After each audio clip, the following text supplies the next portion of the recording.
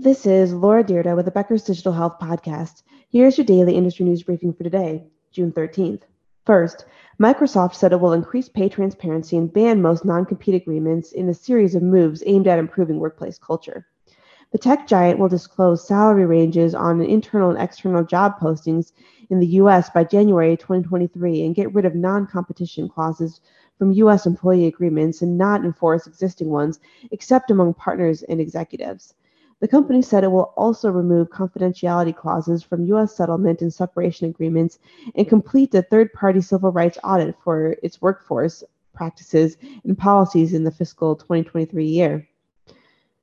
Amy Pennoni and Amy Coleman, Microsoft human resource executives, wrote in a June 8th company blog post, quote, "We believe these workforce initiatives are positive changes for our employees and reflect our fundamental principle that people are at the heart and soul of our company and our number one priority," end quote. A handful of states, including Microsoft's home base of Washington, have recently passed legislation requiring salary transparency in job ads and prohibiting non-competes. The tech giant said these decisions are in line with other recent actions, like shifting towards hybrid workplaces and embracing mental health resources for its workers. In May, the company said it would boost merit-based pay salary increases and stock compensation for employees. 2. Google will pay $118 million and open up some practices to independent review to settle a class action lawsuit that accused the company of consistently underpaying women, Fortune reported on June 13th. The lawsuit covers more than 15,000 female employees who worked at the company since 2013.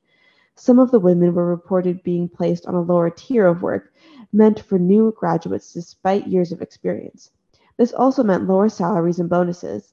Others said that their path to promotion at the company was made more difficult by not being given competitive or challenging assignments. As part of an agreement, Google will pay out $118 million and will allow third parties to look into how it places new hires into tiers.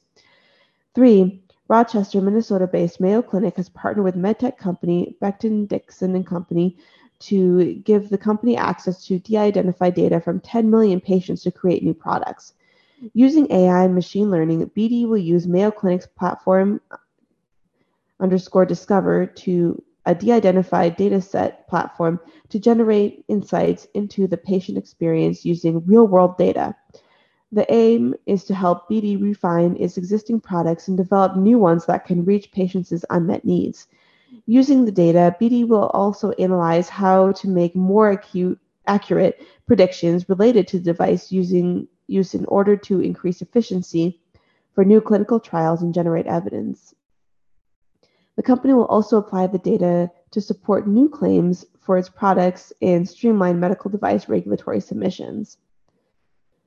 Mayo Clinic's platform _discover contains structured and unstructured data, images, 1.2 billion lab test results, 3 million echocardiograms, and more than 640 million clinical notes. And 4, Button, spelled BTTN, a healthcare startup that cuts out the middleman in supply procurement, raised $20 million in Series A funding led by Tiger Global.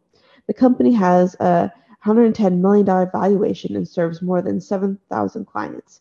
If you would like the latest in digital health and technology news delivered to your inbox every day, subscribe to the Becker's Health IT and CIO newsletter through our website at www.beckershospitalreview.com.